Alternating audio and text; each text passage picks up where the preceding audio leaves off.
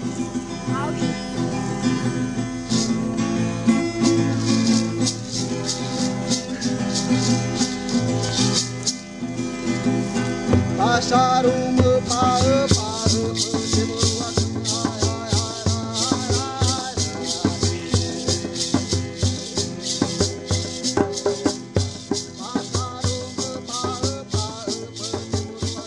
right, hello everybody. This is Matt from the But Why Though podcast, and today I'm here with Bryce, a PhD student from the University of Texas, and we're going to be talking about uncontacted tribes. So let's go ahead, Bryce. How you doing? Sure, I'm pretty good. And before we get started, Bryce, can we get a little bit of information about you? And I guess why are you interested in this topic? I'm a grad student in the Religious Studies Department at the University of Texas in Austin. And interest is mostly just it's one of the cooler topics in anthropology. Kind of difficult to actually study for the obvious reason that they're uncontacted people, but it's a really cool topic. So talking about it is always fun. Awesome. He's also probably one of the smartest people ever know with random knowledge. Yeah. If you ever need him useful, the better. Yes. That's not a bad thing. So we're going to start out with giving a little bit of background about, I guess, these, as we call it, uncontacted tribes, per se, is what we're going to call them for this podcast. But I guess we'll see what they are. So estimated in about 2013, there's around 100 or so not known, because obviously if we haven't found them, then we don't know if they exist. Uncontacted tribe, most of them found in New Guinea and the Amazonia, basically throughout Brazil. Thought you had a thought. Sorry. Oh yeah. New Guinea, Amazon. There used to be some other people who hadn't been contacted in places like Australia and in like mainland India, but I think all of them wound up getting pulled into the larger society some point in like the 1970s, 80s. I believe it. Brazil is said to basically identified about 77 of the tribes. So like I said, there's about 100 or so. Like I said, outdated information. I don't think people are really going around trying to find them. I'm sure they are, but not. While we call them uncontacted, most have had at least some form of exposure to the outside world, whether it be indirect by accident, like they ran into a tourist, they trade with goods. Sometimes they basically, as they see people, forms of scientists and other sorts, they kind of make little trades, or essentially they just happen to run into them. As in, if you look at the Wikipedia article, for uncontacted tribes, the first thing that shows up is a picture of some folks, like it's a picture from an airplane or a drone or something, and it's two guys looking up at the airplane, like, what the? They're very scared. But yeah, so there's very, very actually few that have been like actually completely have no exposure to the outside world. It's also been said that at least most of them in the Amazon tend to avoid contact, and they're actually kind of known as like voluntarily isolated tribes now. And it's obviously from unpleasant encounters in the past, such as violence, destruction of their land, they've been sick, any sorts of like things like that. And probably the main example I have is from this, hopefully you might be able to explain more, Macho Piro tribe, which apparently in 1894 was slaughtered by outsiders and retreated deep into the forest. Yeah, it was the this is an example of my useless knowledge. There's a Werner Herzog movie called Fitzcarraldo about a crazy guy who tries to have a steamship dragged up a mountain in Peru. Well, he got the name from an actual guy who was a rubber baron, and he's the guy who killed all of those indigenous people with his own private army. So that is a very but it was a rubber company, which is why it's funny. But I guess the thing is it was just kind of like piggybacking on that. A lot of those tribes, they may not have actually existed for that long, because in a lot of cases they are made up of people who had probably survived earlier waves of colonization and then fled deeper and deeper into remote like jungle areas and become new groups. So yeah. So Another one, basically, as we were talking about that, kind of the most recent one. I don't know if anybody's heard out there this one, but basically in 2017, they're now investigating of murdering people from a tribe in Brazil by gold miners, and that was in this year, I believe, earlier August, I believe, or so of this year. Yeah, the gold mining, logging. There's kind of like people I know who know more about Brazil have mentioned this, the kind of like Wild West atmosphere in the Amazon region in the kind of like the last decade, because there's all this mining, all this logging. There's a lot of money to be made. So people go in and they try to remove the people who are living in wherever they're going into. So yeah, unfortunately, that happens quite a bit, probably more than it should out of all things. So like we were talking about how they're basically getting, unfortunately, I guess, murdered or slaughtered in some cases, these tribes face a lot of problems that may not even actually involve that. But, I mean, just basically speaking for those, basically, they need constant government protection, apparently. Brazil funds a lot of money into this because obviously they're illegally killed. They have their land either stolen, as you said, plowed, bulldozed, mined. And so basically, if the government doesn't have the money, they run out of money to protect it, funding, and then basically, as you said, the Wild West nature. They also have very low genetic diversity. So basically, this means they're very susceptible to diseases. yeah, And they're pretty bad. To where I've read some of the reports they're talking about, where they basically they happen to run into a tourist. The tourist breathes on them and just waves hey, or even a handshake, and it ends up decimating the tribes. Where the government has to come out with loads of medicine to try to save them. Yeah, I think the Brazilian agency that's in charge of their indigenous population as a whole, but especially protecting these uncontacted people, I think it's the only kind of contact they really allow is people going in to distribute vaccines or medicine for that purpose. So also funny, because basically we take that here, in I guess in America and other more modernized places that is a given. But these people, you shake hands with somebody you've never met, and you could pretty much kill your entire family off. It's crazy to think about. Yeah. It's unfortunate, but it is pretty insane. Black humor. Yes. They also basically they have very small populations, obviously, because there's just not that many of them due to this being successful, this warlike mentality, basically being murdered. So they have these very small populations. They're usually inbred populations, so they don't have that great of genetic diversity. So they have a lot of problems already, and they're apparently very warlike cultures, causing basically these the old style of attack, revenge attacks, which basically kills a lot of the population sizes and never lets them actually grow. Yeah, I've read there's a lot of stuff that's been written about that specifically because people have debated how warlike are these people really? Are they really violent? Are they not really that violent? Is some of the violence caused by the interaction with anthropologists? There was a guy in the 80s, Napoleon Chagnon, who was researching people in Brazil, and he recorded this film that a lot of people wind up watching in school called The Axe Fight, which was of an axe fight that happened with the people he was working with, and he filmed this fight unfold.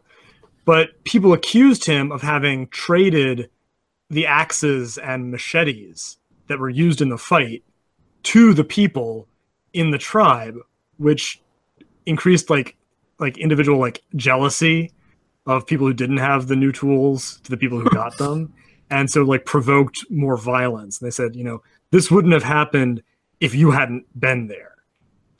Their argument. So that's quite interesting.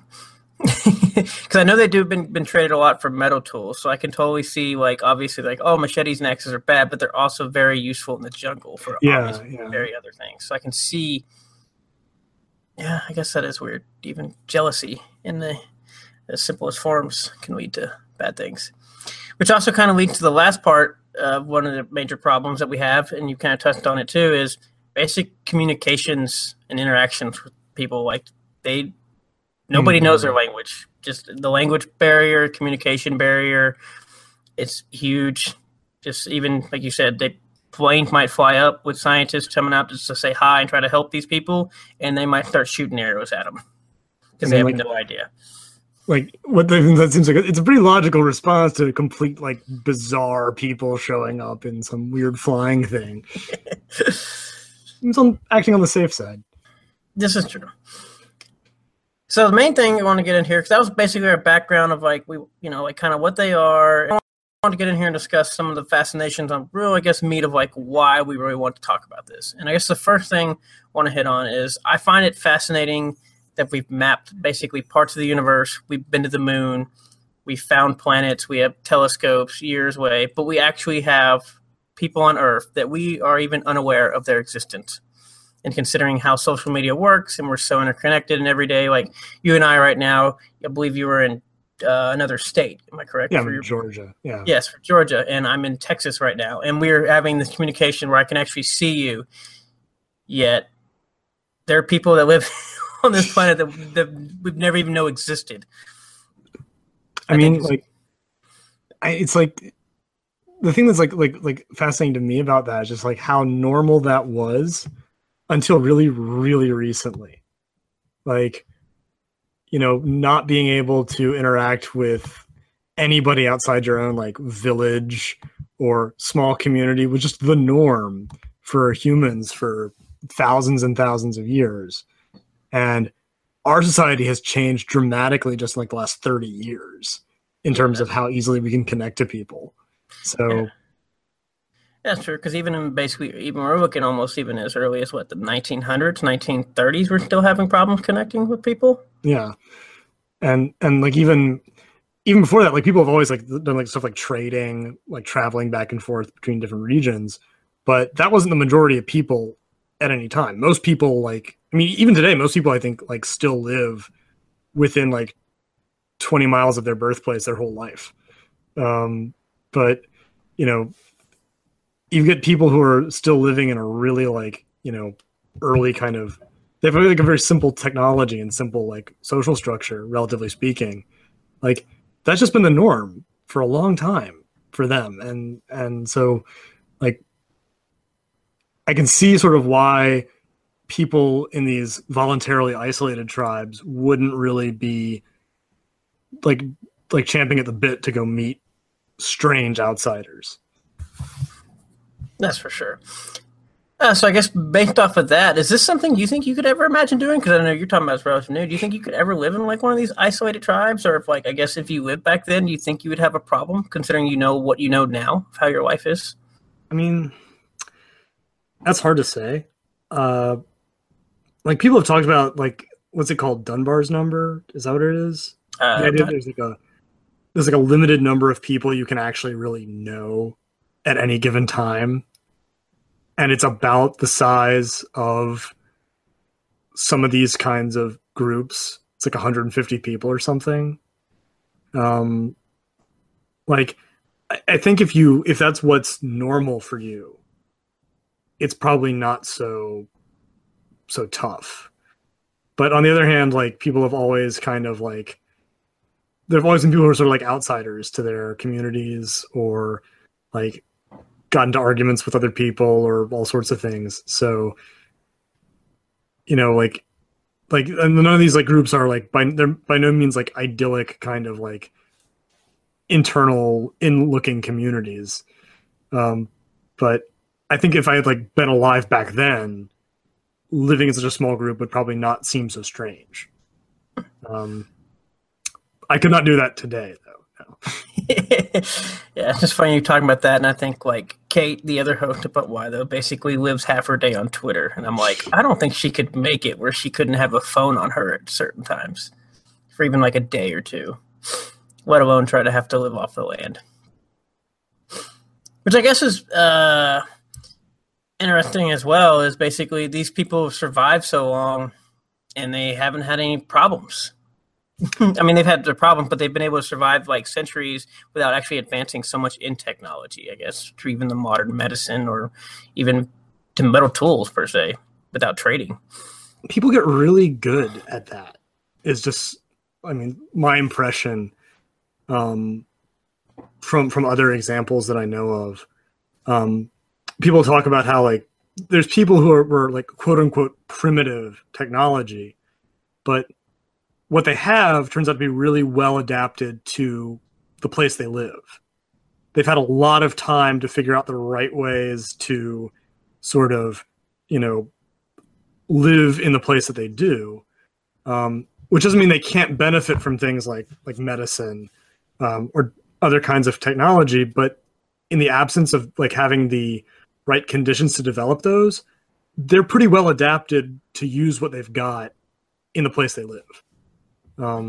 So like the, like there's just like you can do a lot with very simple technology if that's all you've got going for you at the time.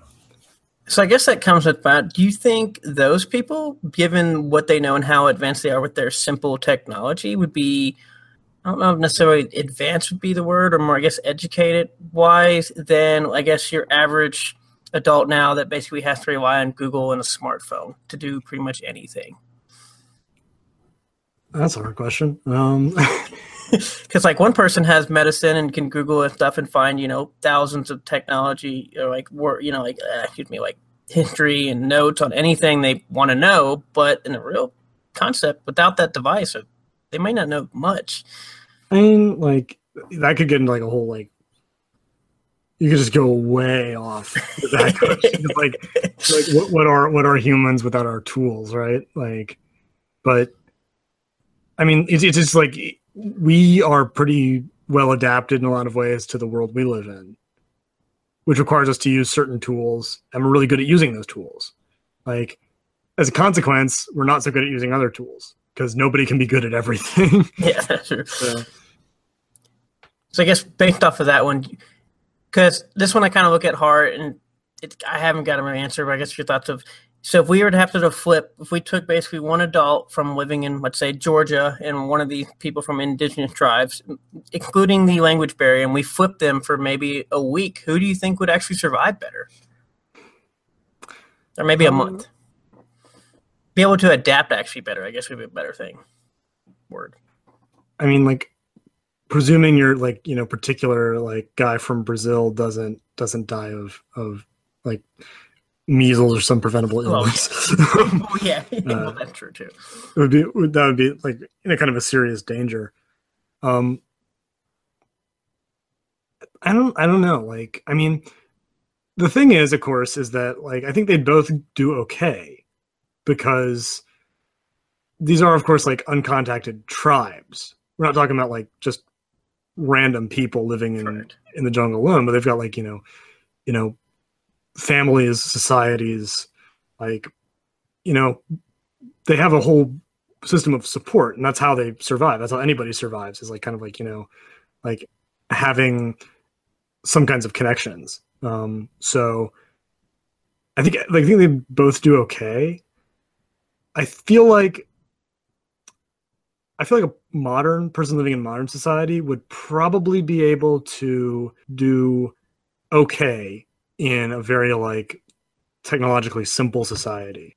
The person from the simple society, from the uncontacted group, would probably be just really bewildered by a lot of the stuff they run into in a modern setting.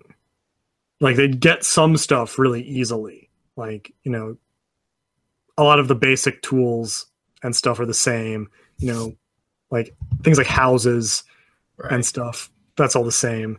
But there's a lot of extra stuff that we've kind of added on. I think it would really be a very like shocking experience. But on the other hand, like from what little I know about people who have been sort of exposed, like there are people who have been recently contacted, like groups who were uncontacted, but for whatever reason sort of came into greater contact with society. They have suffered a lot for the reasons we talked about in terms of being like economically exploited, but they seem to have picked up modern technology pretty quickly. So I think given a longer period of time, like months or years, I think they adapt pretty well.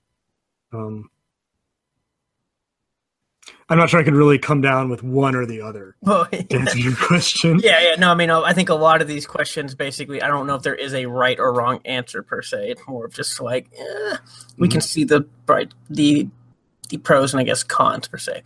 And it's also to say, as we're talking about how that simplistic technology and adaptation, these people are no way should be ever looked at as savages or anything, because they actually, as you said, have society, like an actual society. They have they're in tribes, they have families and everything else. They know what they're doing. They are very well adapted and everything. So I think that seems to be, at least what I saw, a very big misconception of these people, since they lack modern technology. They're just savages living in the woods or the forest per se. It's a bit of like a really high level thing, but I think I'm right about this. I'm not sure, but like stuff like smelting metal to make alloys, like, which is so critical to like all of modern society and society for in major civilizations for thousands of years. That only got invented by people maybe like 2 or 3 times total ever, as far as we know. Like, and then it just got spread. So people who are basically the same as us, if you lived, for example, in a very remote region, like most of the Americas, which are cut off from the rest of the world for thousands of years, they just it's not a surprise that people didn't actually invent some technologies, because very few people ever invented them to begin with. And in the absence of that, like, they just, they used what they had, and they did pretty well with what they had. So, for the most part, people invent new stuff when they were kind of pushed into a situation where they have to develop. Oh yeah, is what I'd say. So, yeah, I mean, they have a whole entire thing of the space race and science basically being pushed through this whole race that basically pushed progress through science and new technology. Yeah. So if you don't have like that kind of stuff going on, like, it's not really that surprising that people who are basically like normal humans would just be like, this works for us, and we're going to keep doing it this way because it works for us. It's funny because you said all that, and first thing that came to mind, so you're saying about 90% of the population just ride the coattails off of maybe like 10% of inventors.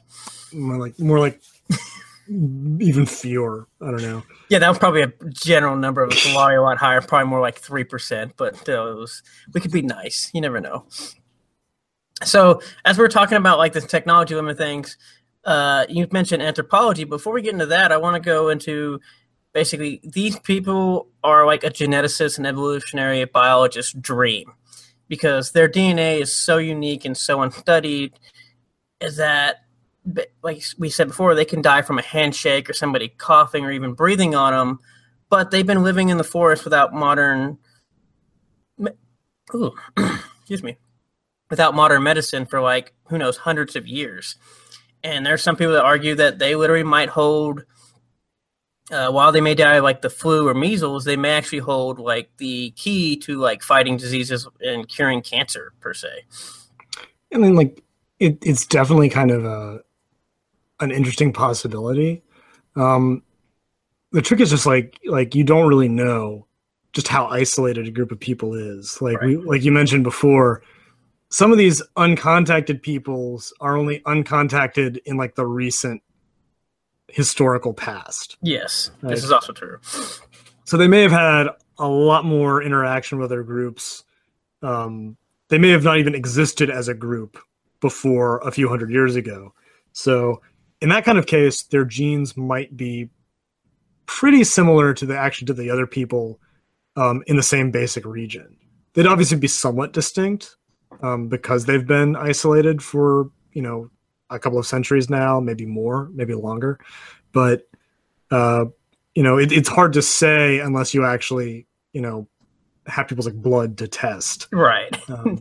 So I mean, that's sorry, go ahead. No, it's like, on the other hand, like, there's people who are more contacted who are still really distinctive just because of how long they've lived in one location. So if you can have contact, but if your people aren't really moving and they're not marrying other groups of people, then you can still have a really strange kind of genetic background. Well, yeah, I mean, I guess that's the whole concept of like genetic drift and basically. When we say genetic drift, it's basically the flow of genes from one population to another. Mhm. And he's basically referring to, like in America, we have the Kentucky Blue people, per se, and a lot of the Amish populations have this problem with this. A lot of inbreds, so that you're not getting this whole like outside world population genes, and so then you kind of end up running into this bottleneck where mutations start occurring in your DNA, and then you become more successful to where you have Kentucky Blue people. For those of you who've never seen pictures of that, Google them. It's quite interesting. But the same concept here, but on a different scale of living in the forest, per se. I guess the cool thing about that is, like, because I guess why I find it fascinating with the geneticists and why they kind of been wanting to study them as well, because just that because they live in a lot, because I mean, as much as we talk about like the Kentucky Blue people and the Amish people, they still live in like nice houses. They can still they have like actual infrastructure of like roads per se that are made from concrete and some technology. And then even if they need to access immediately to medicine, if there's something comes up. Whereas these people literally live in like a rainforest, probably in a hut of some sort with just mud, not like a wood that's probably not like, been primed or cut to look, like to health standards, I guess. And they've still been able to survive. And also just the fact of living in the forest, there's so much more diversity as far as like plants and animals, and like a lot more dangers in that way versus I live on a farm in like the middle of Kansas. Yeah, they'd definitely be interesting to like see like people talk about like, all sorts of disease or like epigenetic problems caused by modern like industry, all the chemicals we've been using for a couple of centuries now going on.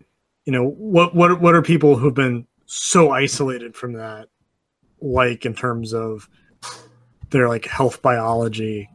And they would also probably like, there's a good chance that they would know different kinds of approaches to medicine that might be things we haven't seen before that could turn out to be really useful. So all of that is pretty interesting. Yeah. I mean, I don't know if they expect like the Sean Connery movie where he basically goes to Amazon, finds a cure for cancer from a shaman, and then ends up losing it. But I mean, something of that effect they can see if some in a smaller, more realistic platform of that happening. I had another point. I forgot what it was.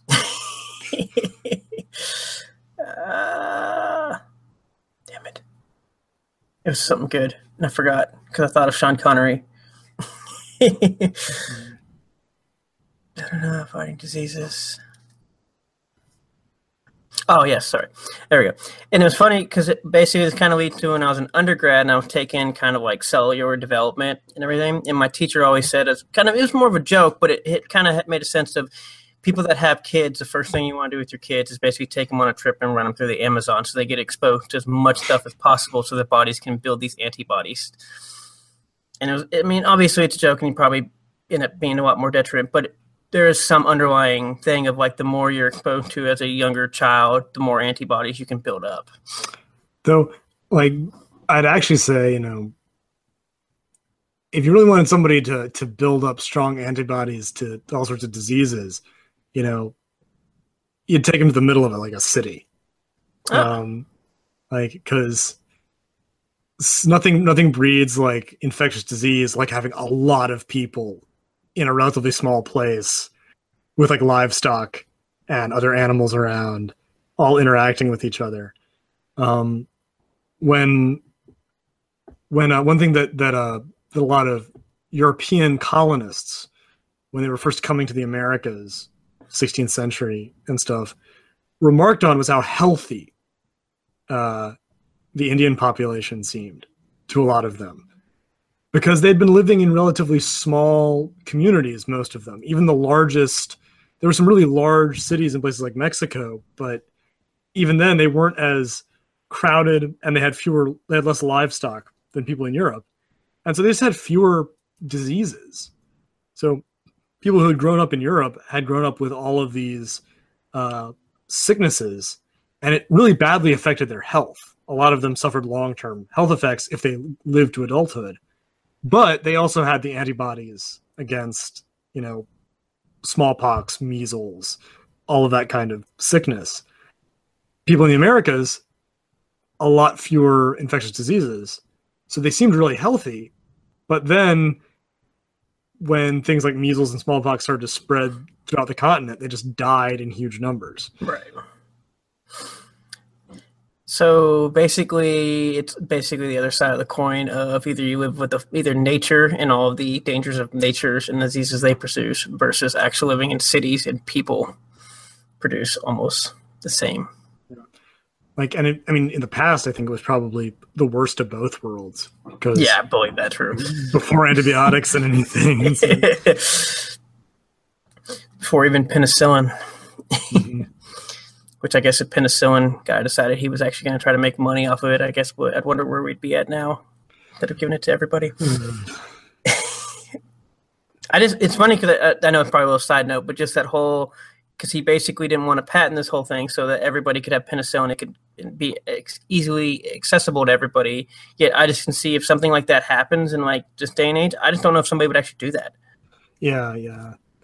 I mean, I think it might be because of the degree to which like people talk about this.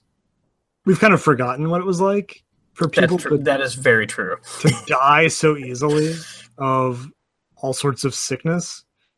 And for someone at like for people even a few generations ago, it would have seemed, I think, a lot more obvious. You have to make this available to everybody because everybody knows somebody who's lost like children or family members to measles or scarlet fever or something like that. So yeah, it's crazy to think about that because we are definitely living in America. It's very spoiled in this whole thing. Like, I mean, people in, I believe it was India, I mean, they, up until 2011, they were still experiencing polio. Yeah. And it's like us, and then even like my parents, they don't know what, I mean, they know what polio is, but they weren't going through the experience of people dying all the time of even just that. So that is crazy to think about. So moving on from the science, probably go more into your realm of anthropology and cultural studies, which I'm assuming you would also say is one of the dreams, if you're one of that, to be able to study these people. I guess fascination per se. Yeah, for my feeling, it's kind of a dream in the sense that it wouldn't be really ever possible because you can't like send somebody in to do like the like the cliche anthropologist thing where like you live in somebody's house and like follow them around with a clipboard and ask them questions. Like you can't do that with a group of 30 to 50 people without really altering the dynamics of the community because everybody knows, like, even if you brought no like modern technology with you and could somehow perfectly like engage with the people you were trying to study, they'd know that you were there and that you're an outsider. And in a larger community, you might have a better chance of kind of blending in. But in a very small community, the anthropologist is going to become something that changes community dynamics. And that's like the criticism people have leveled against anthropologists who've studied some not uncontacted groups, but very small, like indigenous communities, is that what they're reporting on is not what the group is actually like. It's what the group is like with an anthropologist around. So you just like, you couldn't really, it would be like incredibly fascinating to know about people who have been deliberately keeping themselves away from other people for hundreds of years. But you could really like learn a lot about a group of people who've been trying to hide themselves from the rest of the world for maybe a couple of hundred years now. But the only way to find that out would be to totally change the facts on the ground of those people. And then that's not exactly what you went in wanting to know about to begin with. So it leads to two things that I think about when you say that. One, I think about NASA when they're trying to look at these ice lakes that are underneath the Arctic, and they want to Yeah. like get samples, but they don't want to disturb it, and so they're trying to basically just looking at this like we can't do anything because we know once we enter that we are disturbing that area. So it's like an oxymoron, or I guess or an oxymoron, but I can't even think of it. Paradox. There we go. Thank you so much. Couldn't think of the word. I was like, that's not the right word. And the other part of I guess would be interesting. Should we? What about? I know probably obviously we'll talk about a little I guess moral and ethics because this is a very ethical thing. Is what about should we use like drones or like even cameras to set up to watch?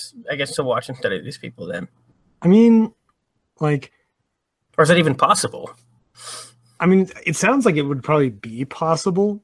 You'd probably lose a lot of drones because I'm pretty sure that most such people are very good shots. Like, on the other hand, like, even flying a drone over somebody's house, it's something you'd do to your neighbor. And your neighbor would know what was going on. Like, you know, if some like weird flying thing shows up over your house that you've never seen before, like that's like it's kind of it's like what's that movie? The Gods Must Be Crazy, like where the guy finds the Coke bottle and it throws their like small tribal society into disarray because what is this? Like, what is it for? What's its purpose? That's kind of a cliche, but it is kind of a just fundamentally rude thing to do to somebody, right? Like, so you don't want to you don't want to like you may never meet these people, but you don't want to like treat them badly. Correct. At the same time. So especially if a lot of them it seems like have actually like I guess gone into deeper in the forest and have voluntarily tried to remain isolated because they've been treated so badly. Yeah. And so I guess one thing before we, I guess, get into some like ethical questions or anything, do you think we'll ever be able to find a language barrier if there ever is, or even break communication, or be able to even study their language or communicate with some of these people? I mean, I know they have a little bit. They kind of use some side of translators per se and meet people, but I mean, I think you think you'll be able to like get to the point where somebody from an outside world can literally walk up on like the beach and like actually have a conversation per se, or even if it's just like by body language and not even actual language or even their own language. I mean, like they've tried that stuff, right?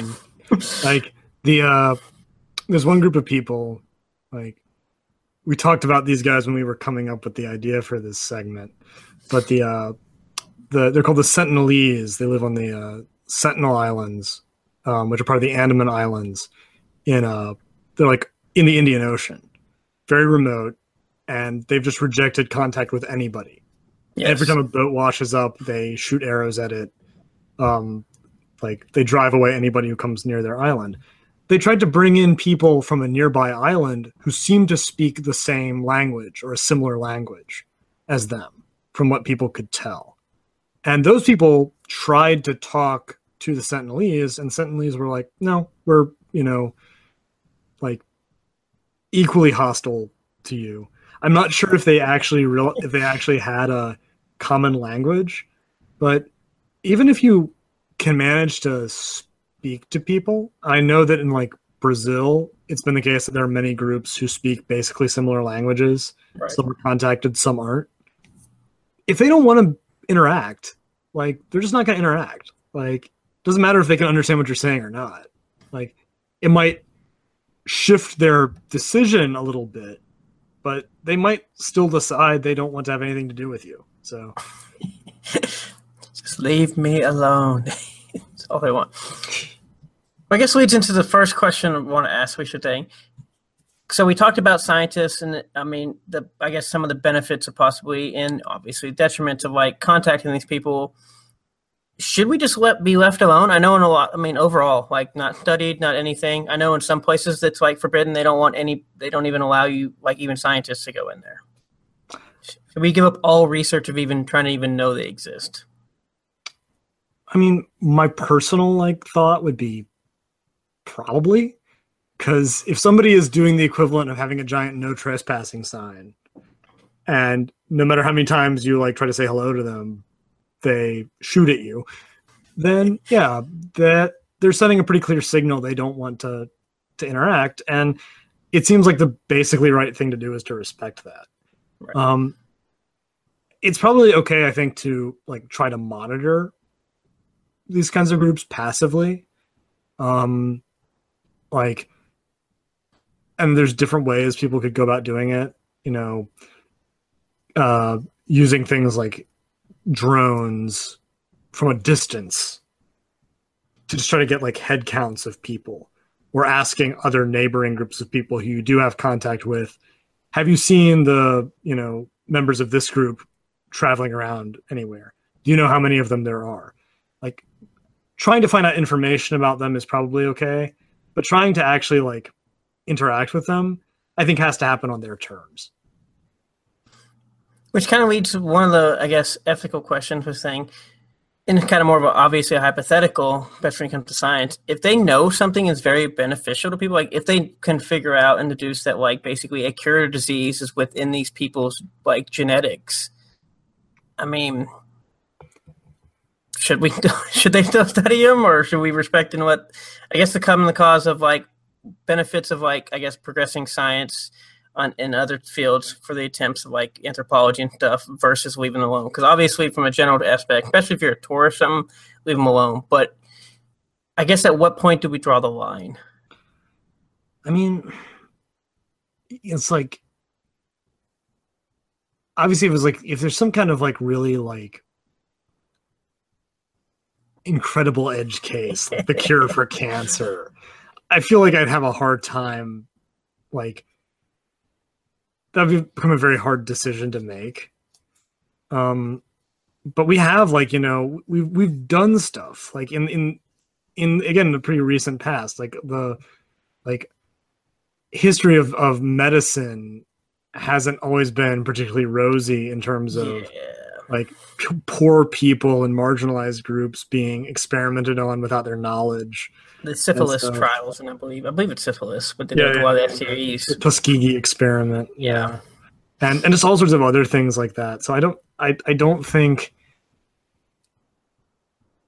I mean, I can imagine some situation where you could make an utilitarian argument, like, you know, these people's isolation is not worth the lives of thousands and thousands or millions of people, but that's just such a dangerous thing to hypothesize about unless you have clear evidence, you know, like, and even then, like, you would still, the question would be like, well, then what do you do?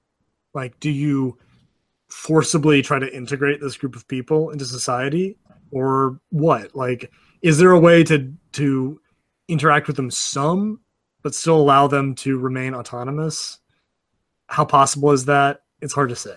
Yeah, do we still like one person from the tribe? Like, this is a sacrifice off of this one person versus everybody. Yeah, no, I don't mean to put you on the spot. I know these are hard ethical questions for everybody out there.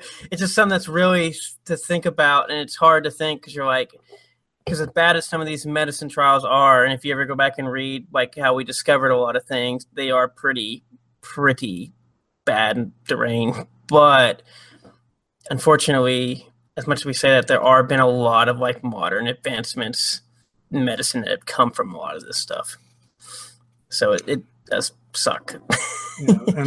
and with groups of people who are really, there is a kind of a question where it's like, if this was a group of if it's a group of people living in, like, under the state government of any place, there's quite a lot that a government can do to people living within its jurisdiction, usually, to kind of make them do what they want, even within the limits of, say, like, constitutional rights of any given country.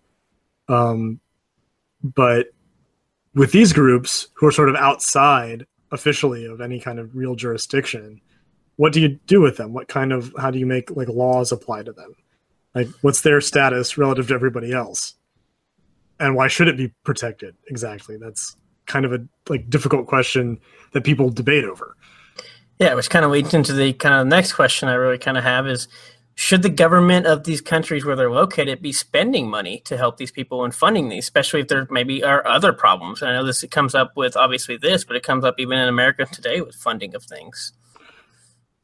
I don't think that they probably. My hunch is that they probably don't spend like the Brazilian agency called FUNAI, I think is its name. I don't think that they can't possibly be spending that much of their money like on this. I have to double check. I know I know their budget's been completely slashed for this. When I read this, I believe they had a high point of like $400 million down to like maybe like in the lower, like less than 100 million, I believe. But they had. So obviously they're not in the billions or trillions, but there's still quite a like millions of dollars being spent on this. I'd have to relook at what it said, but I'm pretty sure it's only probably maybe, in the maybe 30 million range now compared to like maybe 400 million. But then again, I guess it also comes to the point of like, is it okay to spend 1 million on these people? And that's okay. But what about if we spend 100 million on these people? And then also like, how much does it actually help? I mean, I think like the approach that the people who've kind of taken on the role of defenders of uncontacted people have tended to say is like, we people living in kind of, modern society have a responsibility to protect people who have remained uncontacted from our own bad influences. So providing vaccines and providing protection from things like loggers, criminals of various kinds. Like if somebody is trying to go kill them, we ought to stop them from doing that. On the other hand, I don't think anybody has like seriously considered like you say, we should also provide like uncontacted groups with other kinds of material benefits. Because of course they're not really asking for those benefits. Yeah, I was like, to make this clear, like they have not asked the governments of any of these countries for anything. It's more of like they just try to do it, like he said, to protect them and maybe give them pots and pans. Like they give them a Tupperware set or something every now and then. I mean, that's about the extent of their tools that the technology tools are giving them. Like it would be, I think it's mostly a matter of if a group like this doesn't want to interact, I think that it's still probably worth it and kind of ethically required, I'd say, to try and protect them from people who are trying to harm them. If those people are, by our standards, criminals, people trying to commit violent crimes, or even our own diseases and things like pollutants and stuff, anything like that, that seems like the right thing to do. So I think that a government should provide that. Besides that, though, it becomes a question of how much do they want to accept help? So if they don't want to, for example, receive vaccination, I'm not sure you can actually, force them to take it in that case. So again, it becomes a really like difficult issue of how much do you force people to accept your protection versus how much do you kind of allow them autonomy, which might like endanger them in some other way. So overall, I think obviously there's still about 100 tribes or so left. They seem to be doing what they do every day and living. I mean, I know they face many problems, but obviously they're still surviving. And in some cases, some of the tribes are growing to their best bet. So they're doing something right. Or at least obviously the societies are doing what is right for them. And at least the outside world is doing at least enough to where they're not like decimating them right off the bat. I think people like these groups of people will probably be okay if they are, for the most part, like not harmed by outsiders. Right. It's other sort of modern humans who represent the biggest like risk to like threat to them. And it's funny to me in a kind of a sad way because again, if this was a group of people who could say who had the like, the right knowledge to put a sign out to say like, no trespassing, that would be something that I think more people would probably respect, though maybe not. Because there have been like what's the name of that group? There was, for example, in Indonesia, there was a group of people called the Penan, or Penang, I think. I can't remember if it's an N or an NG. They're not an uncontacted tribe, but they were sort of living as subsistence hunter-gatherers in the forest. And they took on the loggers in a very like publicized campaign. Huh. And a lot of them got killed for it, Well, unfortunately. But you know, they were trying to use the tools of the government and the media to actually say, please leave us alone. We live here, you know, and they were not totally successful. I think they had some success protecting their territory, but not perfect success. So it's not like groups of people in similar situations can't kind of like stake a claim and say to modern society, you know, we don't want what you're trying to force on us, and we want to be kind of left alone. But it's like whether or not it succeeds is very debatable. It's just very like it's very uncertain. So it's just also crazy when we think about this, and that their territory is a lot of like where country lines are and borders are today, literally because people just planted their flag there and said, "This is mine now." I mean, like the Amazon, especially. Like, Yeah, I own this. I have a flag. It's been part of the like, you know, country of mostly Brazil and in some other countries, Bolivia, you know, parts of Peru for a long time. But for so much of that time, it was very little explored. Yes. Very little like industry, very little like penetration of modern economies and government and stuff. And that's why these people have remained uncontacted. And now that that's changing, that creates this big problem for them.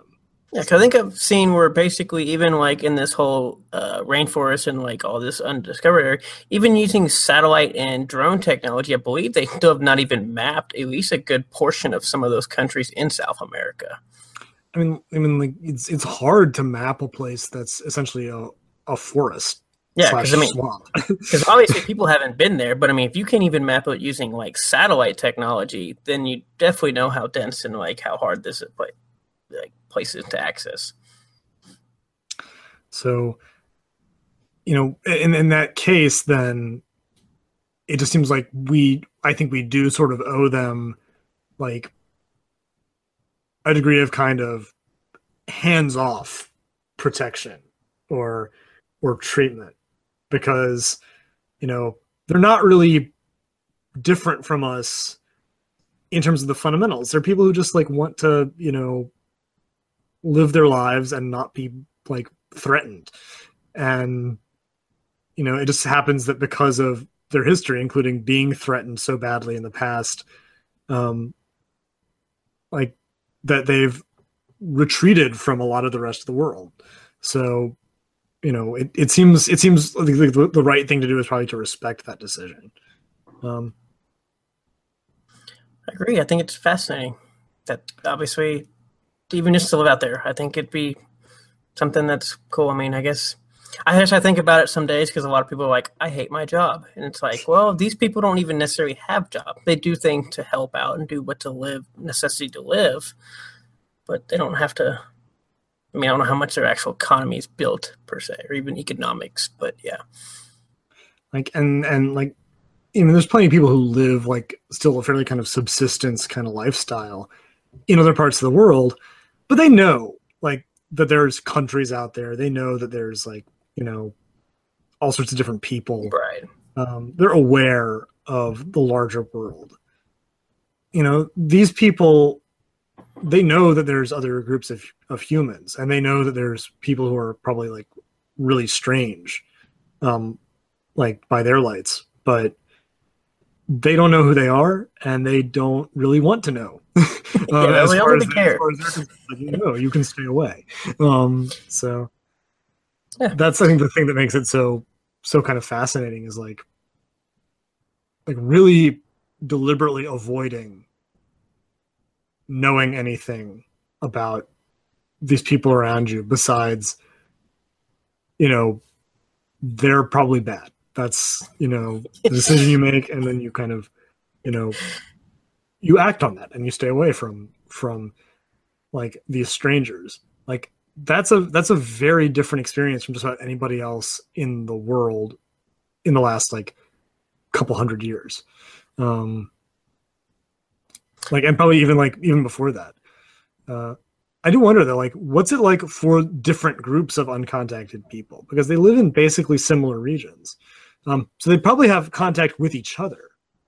From everything I read, they apparently do contact and even trade, per se, and even go to war sometimes with other people of other contacted tribe, like this whole other, like, I guess, area, just different cities or tribes of people. Just what happens when a group of people who are uncontacted, have remained uncontacted, have a relation to another group of people who are contacted?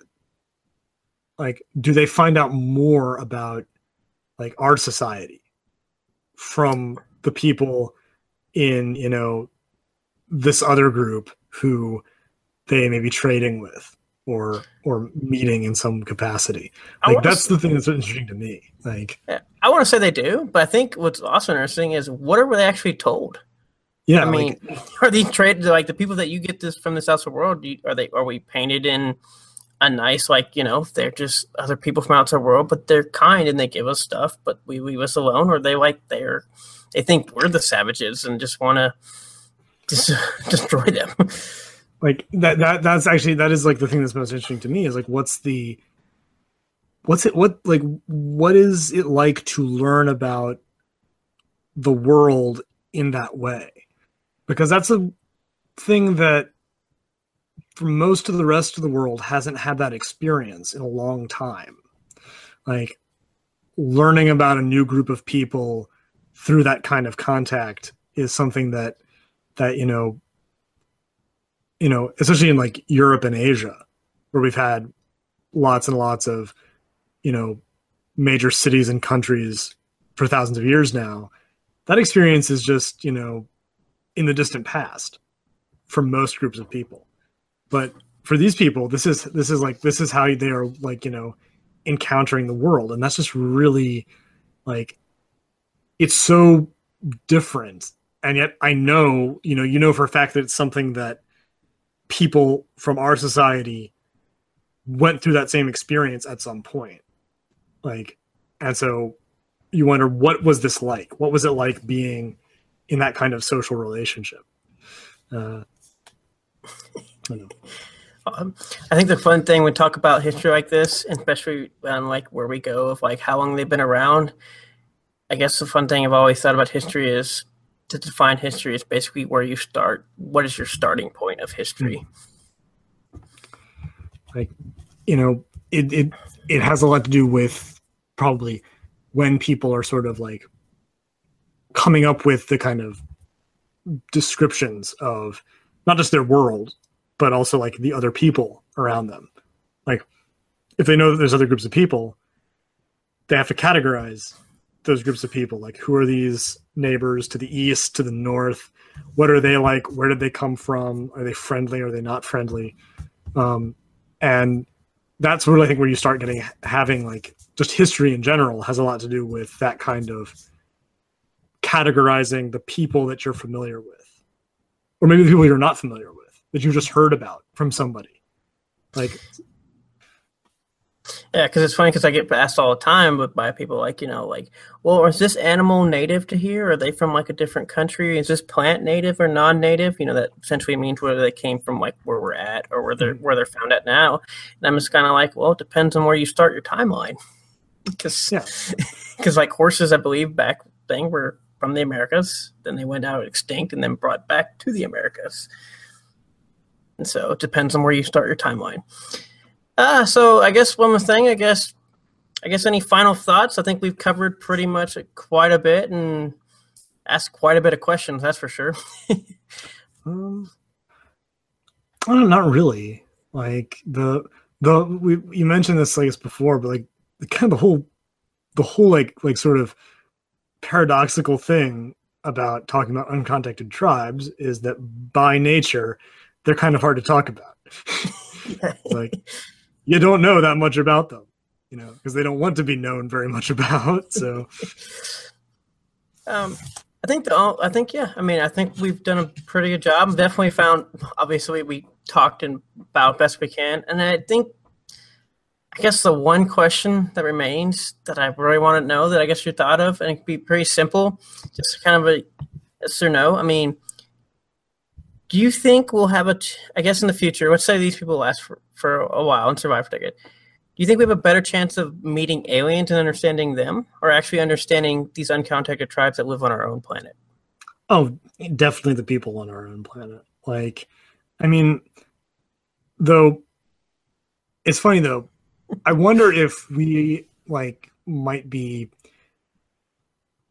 in some ways well attuned to encountering aliens eventually, because there's a lot of different groups of humans, and some of us are really different from each other in terms of our culture and language and stuff like that. We're all still human, but people, have gone through these kinds of first contact experiences many, many, many times throughout history. So, we might be well prepared to encounter aliens in part because we've had so much experience encountering, each other in ways that seemed very strange to us. Unfortunately, most of the time when we've encountered strange other humans, we've tried to kill them. Yes, that's also true. That's very true. That could go really badly. About that. We like to either it's food or we try to kill it. That's about how we start. So I guess that'd be about it for this. I guess to wrap up everything, as I said, I'm Matt from But Why the Podcast, and you can check out this and all of our other episodes at our website at butwhythepodcast.com. You can also find us on pretty much any basically podcast app, such as iTunes, iHeartRadio, which apparently we are on, Stitcher, Google Play, and etc. And you can also find, if you like to communicate or discuss any of these topics or any of our other episodes, you can find us on Twitter at ButWhyThoPC or Facebook at Facebook.com/ButWhyThoPC, or you can email us at info@ButWhyThoPodcast.com. And Bryce, where can everybody find you if you'd like to be found, or if you'd like to stay voluntarily isolated? I will choose to remain isolated, and I will throw spears at anyone who tries to come by my house. That is very fair. Well, it's been a pleasure talking with you. It's been a lot of fun. Yeah. And hopefully we can come up with something else, and we can get you back on here at some time, so people can know as a random guy in a silhouette, like on a conspiracy show. Yes. I eagerly await the next random topic of discussion. All right. Well, thanks everybody, and bye-bye. Take care.